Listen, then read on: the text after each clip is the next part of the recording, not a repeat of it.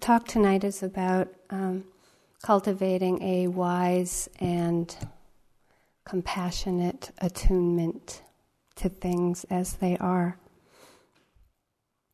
I'd like to begin with a poem by a Bushman, and in their language there's a lot of clicks that I can't say, so his name is something like Click Click Cabo, and the name of this is Click XAM Premonitions. It was raining just a second.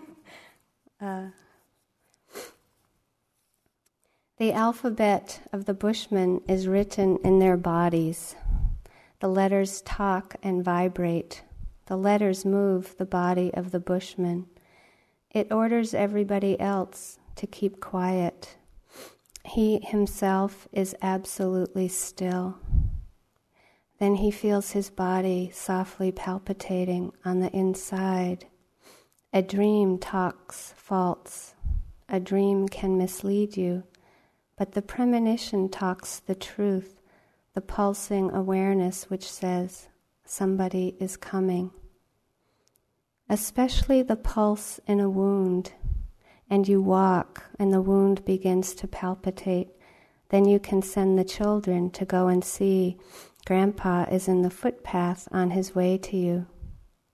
That is what you feel in the wound. The wound tells you that.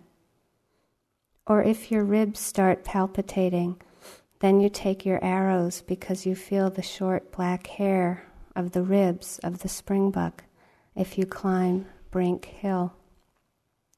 Watch closely among the trees and green spruits, because the springbuck you have already seen with your body, and you feel the sensation of blood on your thighs and calves as if you are already carrying the springbuck home on your back, as if the springbuck is already bleeding down your thighs.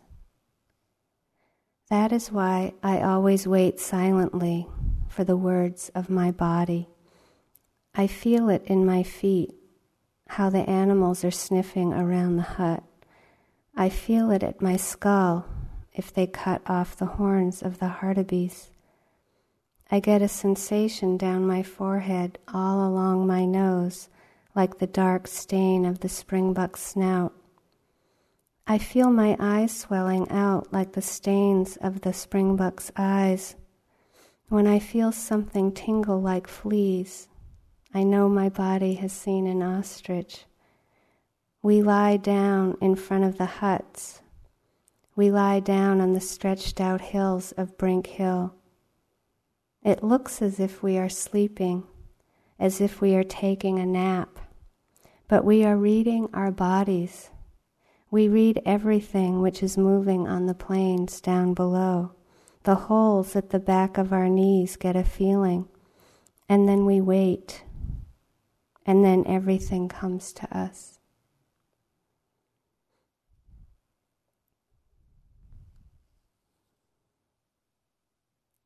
I think there's a lot in that poem that I definitely can't go into tonight, but I think that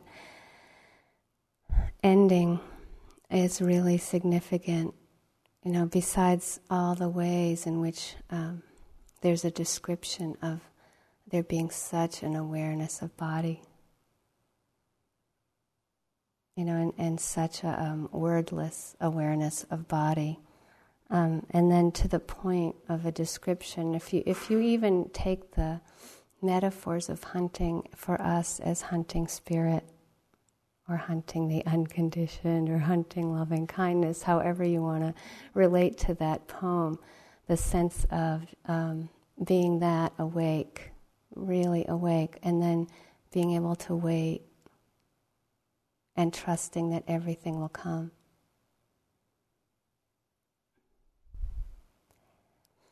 And this is how we create a sanctuary within us.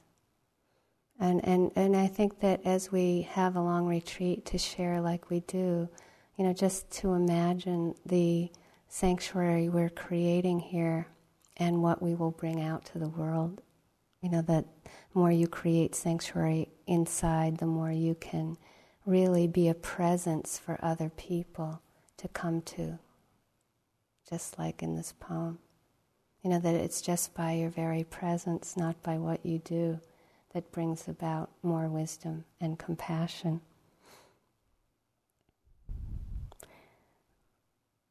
So it's the night of the second day of the retreat. It's a full moon, and it's raining.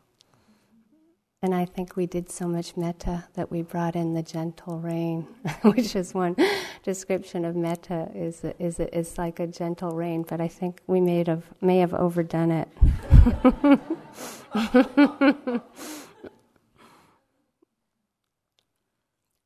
So we're moving from, the busy life that we often lead to a gradual letting go to the world of non-doing.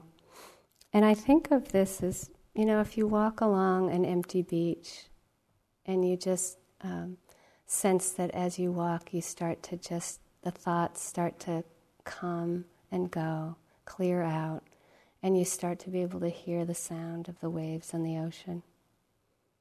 And then you start noticing that each wave comes and goes and that it's fresh. It's alive, it's moving. And then that emptiness of the beach, that ability to see the wave come and erase everything, is like being able to really listen to a breath come and go by itself. And so there's this centered attunement that starts to happen. And, it's really nothing that you're doing as much as a sense of really just attuning to a state of stillness and coming to stillness through the metta, through your body, through the breath, through sound, through thought, through emotion. So, as you go through the retreat, you'll learn to come to peace through fear, through anger, through loving kindness, through joy. So this infusion of peace, in the heart, mind, body, is the actual sanctuary.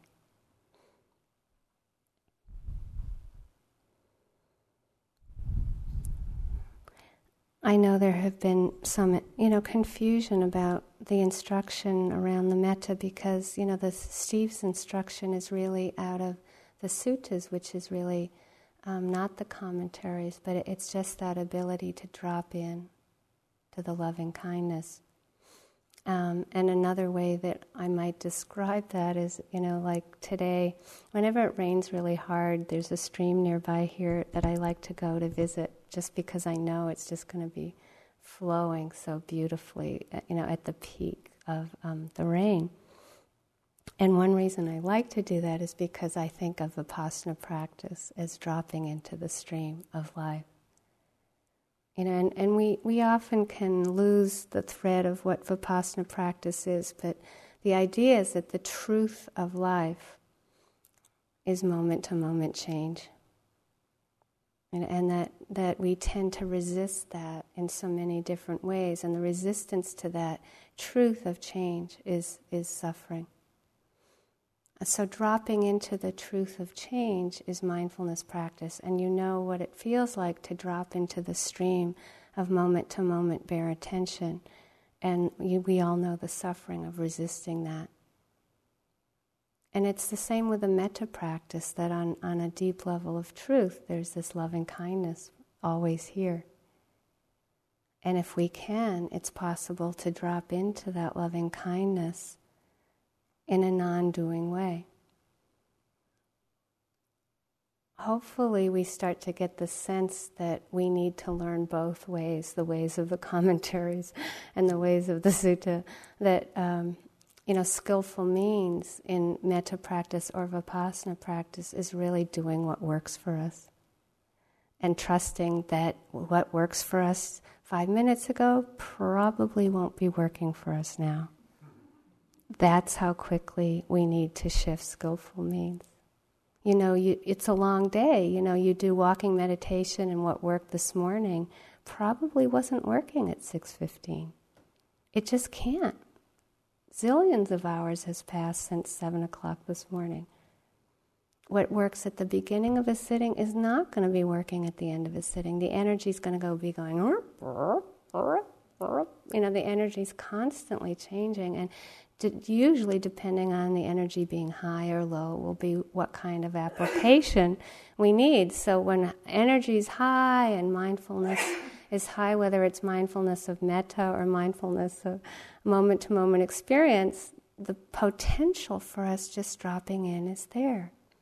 Dropping into the formlessness of practice. Either way, mindfulness practice or mindfulness of metta practice.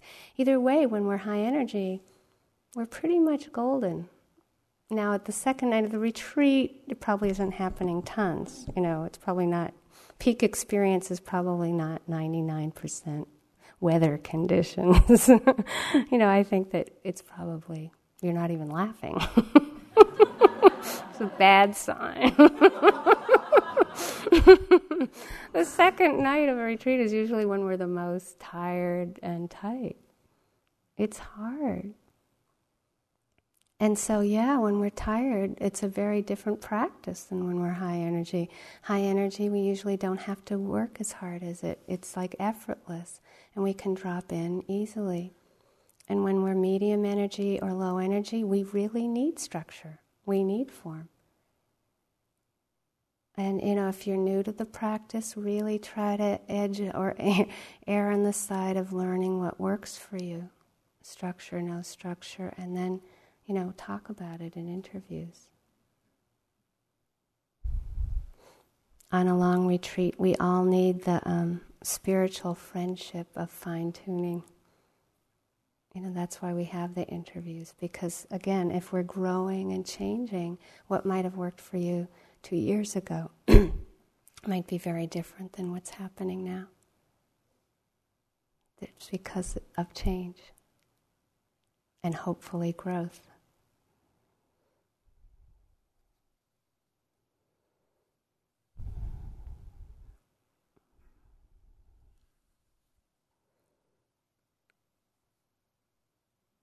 So in tonight's talk, I want to try to present a little bit more overview of the practice and a little bit more about why we started with 3 days of metta.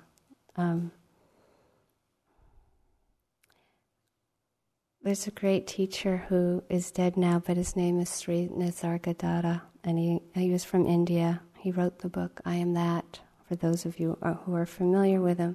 And he said something that for me has always been like if you know, like a lighthouse, and the light just goes, and even if it's really foggy, you can navigate to that lighthouse. For me, this phrase is like a lighthouse for me. He said that love tells me I'm everything, and wisdom tells me I'm nothing, and between the two, my life flows.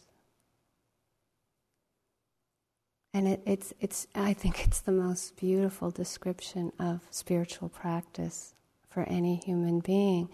And you can hear in that an equal valuing of love and wisdom.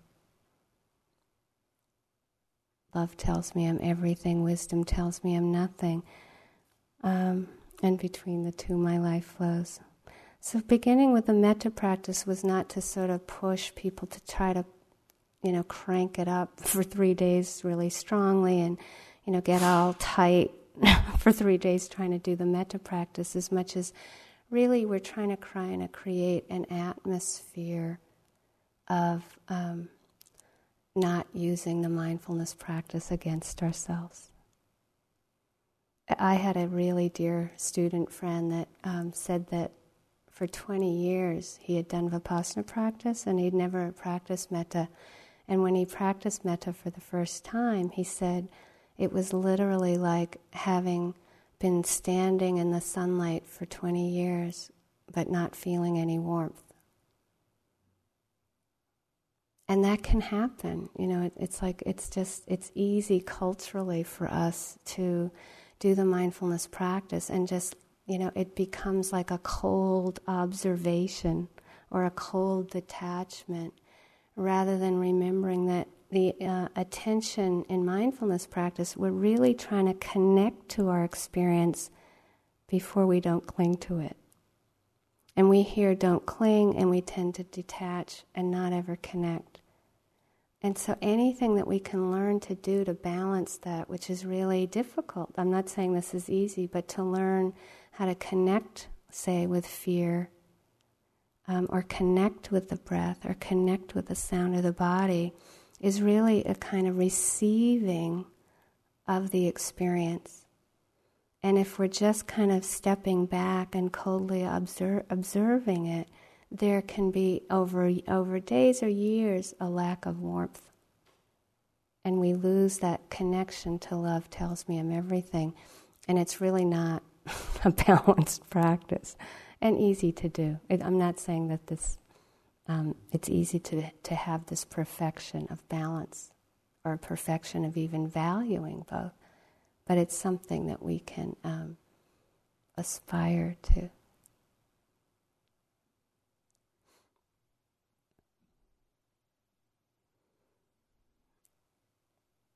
In many ways, I relate to the loving kindness practice as a way to heal any disconnect that we have from ourselves, with ourselves, or with ourselves and others. And that's very profound. I don't mean this in any kind of New Age kind of a psychological way. I think the Buddha taught this. It's a very old tradition. It's a very ancient tradition. And some of the images that I've read in the texts have made a huge impact on me in terms of my understanding of what healing disconnect really means and how that also affects the mindfulness practice. So his image of the experience of loving kindness is a mother cow. Now just really think about it, because again, the poem that I began with it for a reason. There was such an emphasis on the attunement to body. And the Buddha used an image of a cow rather than a human being to really get the point across about what this experience of loving kindness is. And he said that it was the moment that the mother cow gives birth and looks into the eyes of the mother cow, in the eyes of the baby cow, that it's that moment of connection that is loving kindness.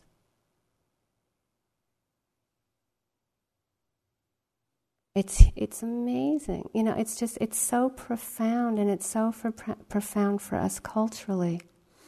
And so what he's teaching is that we can learn, we can heal any disconnect that we have with ourselves through this practice of loving kindness, whether it's with fear or with anger or sadness or disappointment or loneliness or betrayal, or with our body, with aging, with whatever, that if we're doing the mindfulness practice and we can't be mindful, it's usually because there's a very deep learned resistance to that experience, and that it's our conditioning is to disconnect. And so this ability to bring in this care, whether it's compassion, whether it's caring about the pain, which is a flavor of metta, but it's just a little bit different. It's just really caring about pain, or just that wishing well. Metta is the wishing well, very pure. And so the Buddha's teaching that we can relate to ourselves like a newborn. Even the most staunch, hard, tough person, you put a little baby in their arms, they kind of melt, yeah? Maybe we don't know what to do if we've never held one before, but usually we're going, oh, gaga, goo goo. You see us with a dog or a cat, or even, look at us with the chipmunks out there. We just melt. It's just like, what is that? It's the connection to the heart. And we don't have to be born with this. I feel that if I can heal this, anybody can. I was born dead. My mother was dead when I was born. She had a very difficult life. She basically drank herself to death. That disconnect for me is huge, and it's something I work with daily. And I've seen myself change tremendously in this practice of loving kindness, healing that disconnect from myself. So, and I don't say that lightly. It took and takes a lot of patience.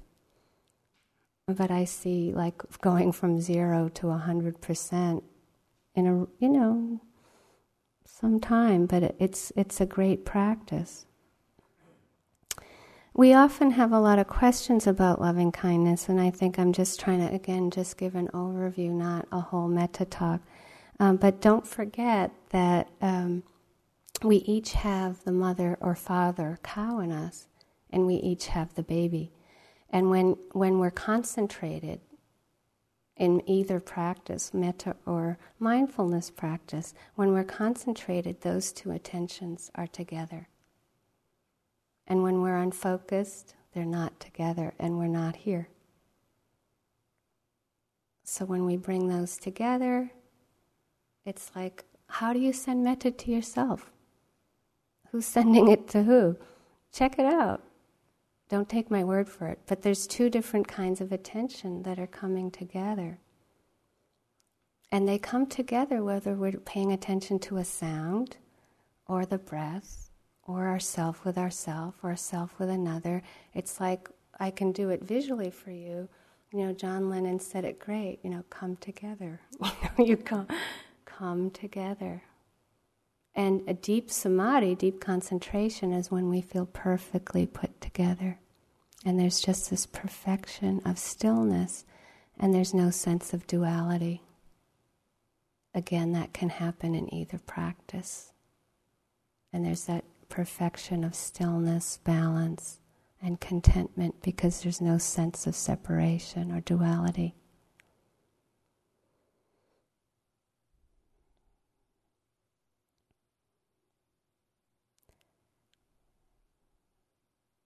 You'll know when you feel that. You'll know when you feel that the mother cow or father cow and baby calf have come together. And you know when you feel that, like when you take the benefactor or you take a chipmunk. See when you have that feeling of, sometimes it's very quiet. Metta doesn't have to be a big, huge thing. It can be incredibly quiet feeling, a light whisper.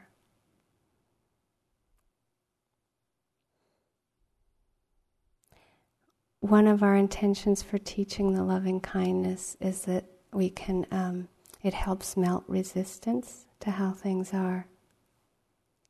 So that's the most important one, is that the mindfulness practice is being with things as they are. And when we can kind of bring that, it's okay. I'm really bored. I can't wait till this Dharma talk is over. The knee pain is just unbelievable. Whatever it is, it's okay. Just that real softness that helps us. It's melting us into how the truth of things. That's the major reason why we're teaching it here the first few days.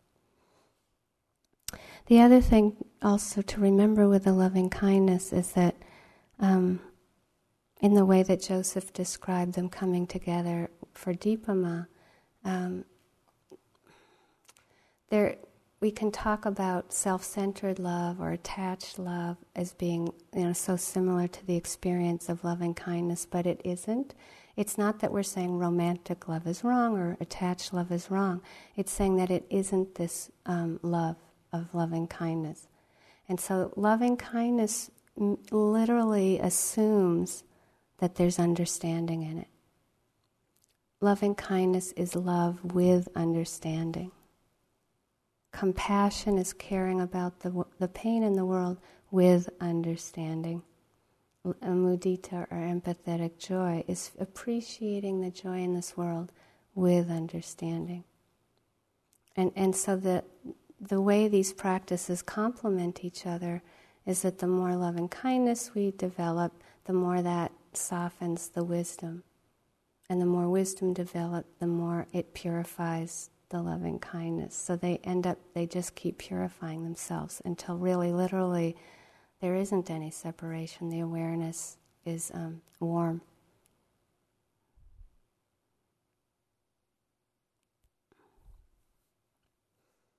The other part of this phrase by Sri Nisargadatta, wisdom tells me I'm nothing. So love tells me I'm everything. Well, culturally we tend to like that, right? We like the idea of melting into the universe, and there being this oneness. Concentration practice leads to that. It leads to a feeling of oneness. It leads to a feeling of tranquility. The wisdom practice doesn't necessarily feel good or feel comfortable initially. It's wisdom tells me I'm nothing. You go out in the street and you tell somebody that, they might go, oh, that doesn't sound like I want to sign up for that. Yeah, it doesn't sound that great to most people. But again, if you have a preference for it, usually I find that there are those who have a preference for love tells me I'm everything, and they're more picky about wisdom tells me I'm nothing. And there are others that wisdom tells me I'm nothing kind of feels great, and the love tells me I'm everything is less attractive. We're not usually born in balance with this. I would like to go into the details about this in a little while in this talk, but just generally speaking, another way to try to describe this is that because everything is changing, nothing is worth being attached to.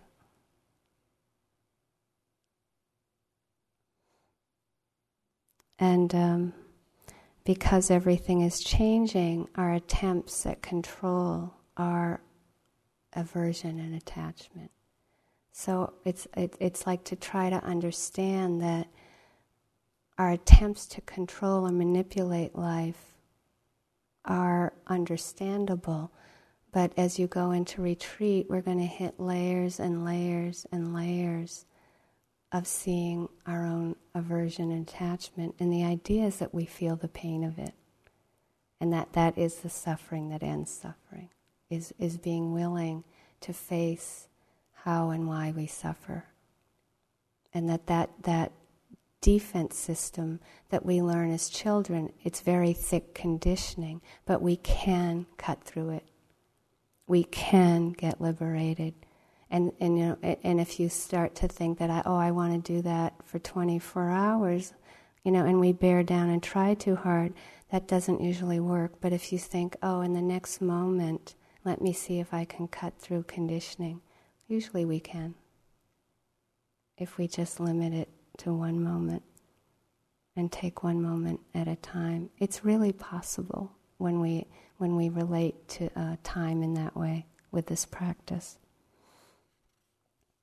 And also with the love and the wisdom, the love tends to be a kind of ground that, again, culturally is very important for us, because the wisdom practice leads to a groundlessness, that it's wonderful. Groundlessness is wonderful.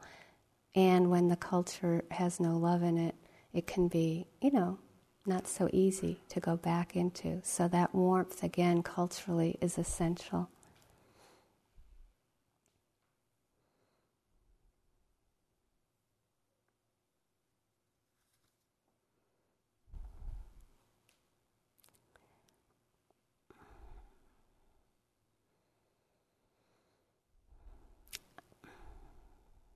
This summer, I was teaching a weekend on the big island of Hawaii, and when I flew into the island, because of airline restrictions in summer, I had to fly into the opposite side of the island where I was doing the retreat and had to rent a car. But they let me return the car in the Hilo airport, which was the other side of the island. And I had this dinner date with this very important Native Hawaiian group that I wanted to meet, and had this airline crunch. And I didn't know the Hilo airport very well. And I just assumed, small Hilo airport, I should snap, right? So I didn't allow time for really learning the airport. So I went into it, and I was rushing, and I just thought, it's a little circle. How could I get lost? But I got lost twice. And it was really, I was going to miss the plane, and it was a plane to California to teach at Spirit Rock. And I just, when time just gets really limited and you just start to get really uptight. And I was so mad at myself for not being able to find my way. And the thought process was that I should be able to find my way because it's just a small airport. It was just, I left no room in my mind that learning is okay and that learning takes time. So I just got to this place where I pulled over the car and I was like, I'm going to miss the airline and I hate myself. And then it was like, oh, metta. It's just it's so interesting, but I've done so much of this practice. It's just, oh, ha, ha, ha, ha. It's okay. It's like, ha, ha, ha, ha. And it just, for me, it always comes down to that place that learning usually requires mistakes, what we call mistakes. But it's like that perfectionism for me, that thinking that I have to do it perfectly right away and not leaving time for the mistakes, so-called mistakes, is so profound. And I have found the metta practice so important. Seeing that I could go 2 hours hating myself in the past for something like that it can shift in seconds is just, again, a big one. But it's not always like that. I'd like to describe another one that's was harder, but it's a similar one in that it's how I relate to perfectionism. When I went to Burma this winter, I had missed 3 years because of death in my family each year. And luckily it just so happened that Steve Smith didn't get his visa again. He got it again for 3 years and then lost it. So luckily my family held out this year and nobody died. It was great. I really appreciated it. So I was really looking forward to going back. I just was so excited. And there's a cook at Chaswa Monastery where we teach a retreat that my name that I gave him. You know how we get Burmese names or Asian names? I gave him a name, but he doesn't know it. His name is God. I thought if he got the name, he might get inflated or something. So, but his name is God because I feel like he acts out Sujata, like I was describing the other night in the renunciation talk. His purity of heart around dana in terms of cooking for us is something I've never seen before. It's just like.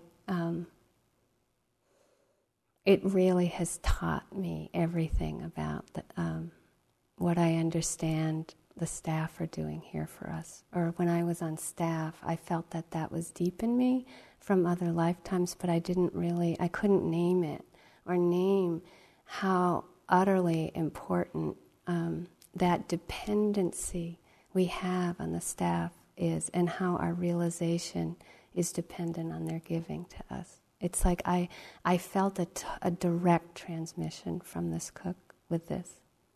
And it was such a gift for me in terms of my understanding of realization and Buddhism in this practice. So I wanted, of course you can hear, I wanted to bring him something special. And that desire to bring him something special, of course, was a setup, right? I was very attached to bringing him something that he would really like. And I had asked people to find out, and he plays the violin. And in fact, I brought him a violin maybe 4 years ago. So he had asked for some, I'm not very good with mechanical things, and he asked for some sort of hookup for the violin that made it kind of play over loudspeakers or something. And I had a couple people help me pick it out in Honolulu, and I was just really happy. I had this thing and got there, and I heard that it was the wrong thing. And I was just devastated, and I was so devastated, for 3 weeks when I was there, I wanted to give it to him, but I didn't, And so I was just waiting and waiting, and one day I finally had a translator come and just bend over backwards explaining to him how mortified I was and how sorry I was, but here it was, and he's just sitting there waiting for this thing. It was really funny. And so he speaks a little English, and he'll bring it out in times that'll surprise me. And it was like I gave it to him, because in Burma also, there's been a way that I've seen in the schools, in the first grade, second grade, kindergarten. If you give a pencil, the teacher stops the class and really makes the children receive it, and really makes a ceremony out of it. And it's just wonderful. I've learned so much even from giving a pen in the school or a globe for the school. It's like there's just this appreciation of giving that the children learn by osmosis, and it brings a lot of happiness. So giving a gift there is a big deal, and you spend time giving it, and it's received in a way that's important. So here I was, and I offered it, and he knew how upset I was, and he said, he opened it and he said, "Oh, Michele, it's such a good mistake."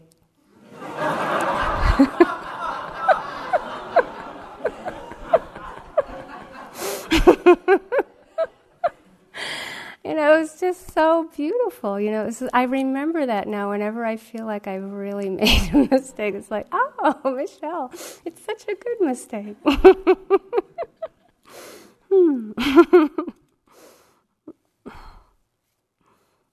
Can you relate to times in your day here like that? This is important. This is why we're learning the metta.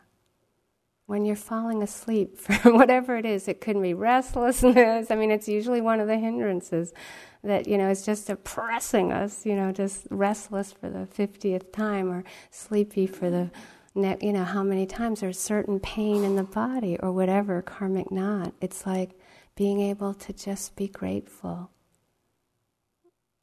for the pattern, because that's our greatest teacher. Any aversion or attachment you're having to anything that's happening is your teacher for getting liberated with aversion and attachment. And it doesn't matter what the experience is.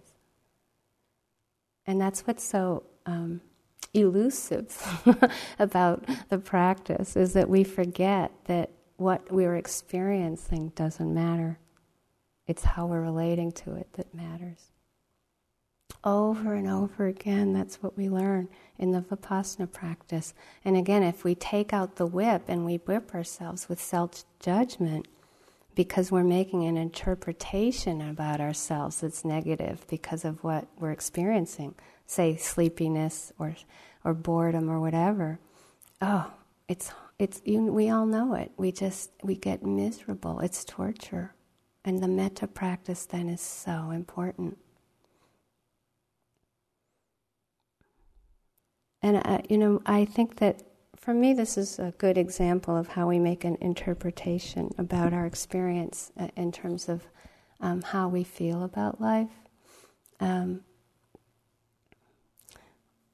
One of the first times I met my great niece, who was 5 now, but she was 4 at the time, I was doing some painting with her. She was doing some watercolor stuff on the kitchen table, and her mom was off kind of cooking, and she did a really beautiful picture. Since then I've seen that she's just really good at painting, and she just did this beautiful picture, but I didn't know her very well, so I was like, "Oh, that's so beautiful." It's just like, I just loved it so much, and she gave it to me, and she said, she looked at her mother, and her whole body gets involved with happiness. She's just like, "I really, really love myself." And she just runs around, "I really, really love myself," and, it's just like that childlike, ability to be transparent, yeah? And how much do we do this, right? We're having a good sitting. I really, really love myself. That we're making an interpretation, right, about our experience. And then I was just after we finished painting, and she was loving herself so much, yeah. And we went upstairs and we were playing hide and seek with her brother, who was 8 at the time, and they have a lot of sibling rivalry, and something happened, and I had to really take her aside and tell her, this wasn't okay, and she had to share, and blah, blah, blah. And she went zooming into the bed, slammed the door, jumped on the bed, was screaming and crying, and I went in, and she's like, I hate myself more than you'll ever know, just This was 5 minutes later. But I bet you've seen yourself do that today. It's just, we might not be so transparent, but we just are having something happen that we don't like. And this is the crux of the Buddhist teaching that I have found so important, is that it's that you're learning that you can develop a happiness and peace that's not based on experience. And this is why a Vipassana retreat is designed like it is. If we were going for a peak experience, we would get up at 10:30 and we'd be done at lunch. If you're a morning person. If you're an evening person, you'd probably be getting up at 3, and having a cup of tea, and then, maybe from 4 to 5 we'd be sitting. But this is just the opposite. It's designed so that you go through every possible human experience. It's designed so that you go through every imbalance of energy.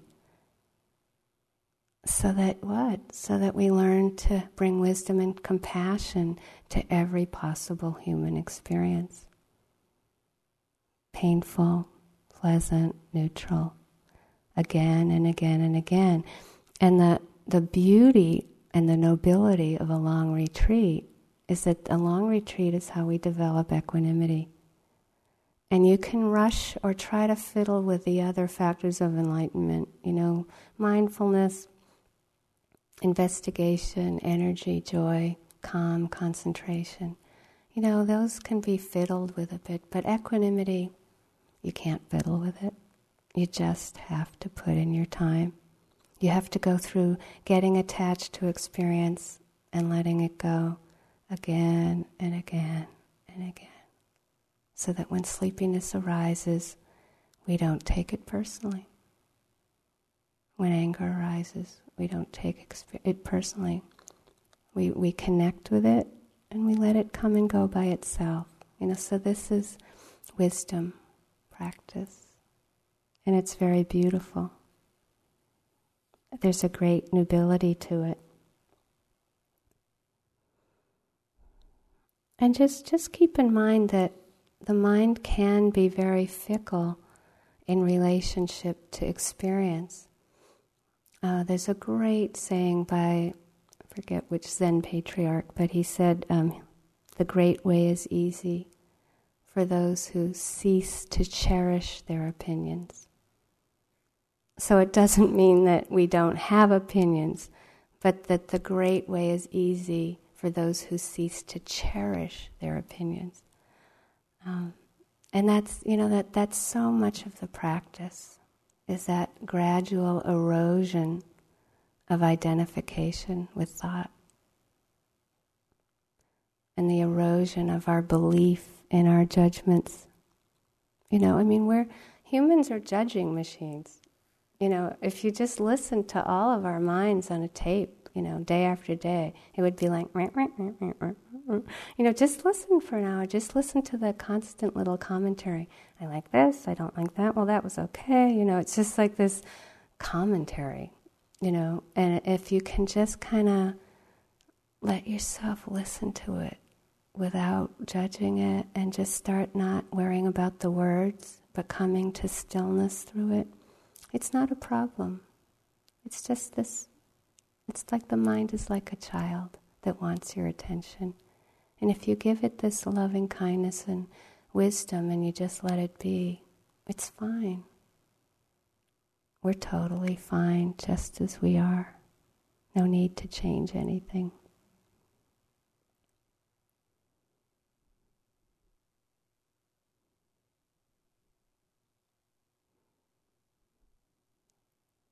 I taught a 10-day retreat on the vineyard in May, and it was for a group of people mostly in their 20s. And it was the first time we did something like this. And 6 of us went early to try to set the place up. Somebody gave us this big house for 10 days to do a retreat. So 6 of us went 3 days early to set up this retreat. And I decided that we should do it all by consensus. And I didn't want to run anything. I just wanted to be part of everything. But it was a lot of discussion and a lot of work. And the biggest decision was where we were going to have the meditation hall. And we could have had it in the dining room, or living room, dining room, but it was right next to the kitchen. And then there was this porch with screens, but it could get very cold outside. And then there was this little playroom, but it had a pool table. And, there was always something good and not good about each place. And we all had a lot of opinions about this. So what we decided to do, even though it was going to take time, is that we decided to sit for 45 minutes in each room and take a break in between. And it turned out at the beginning of going into the porch that there were it turned out that there were 3 men and 3 women, and the 3 men wanted the porch really strongly, very identified. This was it. This is how we should do it. And the 3 women were like, absolutely not. It's too cold. We're not going to do it. We wanted to be in the living room. And it was just amazing. We were just really sure. And we were sure that when we tried it out, all of us were sure that the other people were going to swing over to their side and it was going to be a cinch. It was so obvious that we were right? It was so obvious. And so we head out into the porch, and one of us was a monk, and he had his robes in a way that his arm was a little exposed. And there's ticks on the vineyard. There's a lot of lime ticks. And we never thought that they could get in the porch. And I don't even know if they did. But so we're sitting there, and I could see Usumana kind of, noticing this tick walking up his arm. And then and he got up, put it outside, sat down. And then I was like on the side of really being sure it should be in the living room, right? And I started listening to the birds, and it was just the sound of the wind, and I completely switched my mind over. I was sure we should be in the porch, and it was amazing. And so like at the end of 45 minutes, we all got together, and the 3 women all wanted to be in the porch. And we were sure it should be in the porch. And the 3 men all wanted to be in the living room. It was just, isn't that amazing? It was just like, just us humans, then we sat in the playroom, and we all decided to be in the playroom.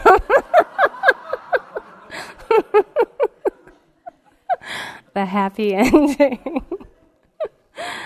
So, the great way is easy for those of us who cease to cherish our opinions. And that's very deep. It's like in these first 3 days of the retreat, if you feel like the method's too hard and you'd rather be shifting right into Vipassana, just do it. Just bring in a little bit if you want, and then if you're really enjoying the metta, just go for it. Just try to be light with this beginning of the retreat, and try to begin with an atmosphere of as much relaxation as you can. I really advise just punching in, punching out. And my criteria for everybody doing okay is I look out and you're still here. It's just that shift into being here in a long retreat is a lot, and you're doing great. And it's great to be here with you. So let's sit for a few minutes.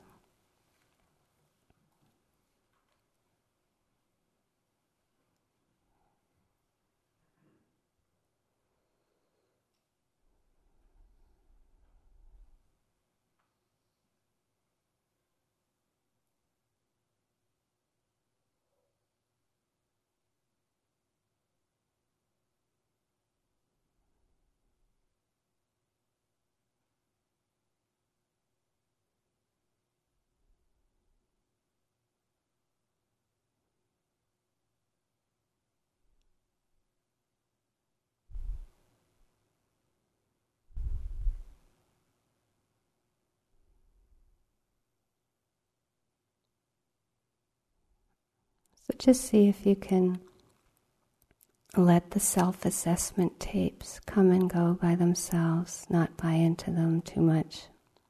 And let the resistance be okay to how things are. And use whatever skillful means you have to do the best you can to be here with as much love and wisdom as you can.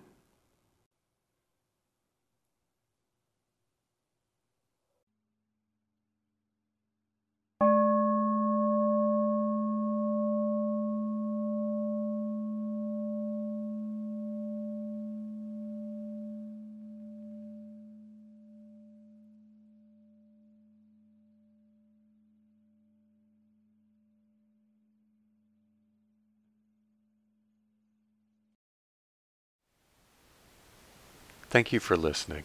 To learn how you can support the teachers and Dharma Seed, please visit dharmaseed.org/donate.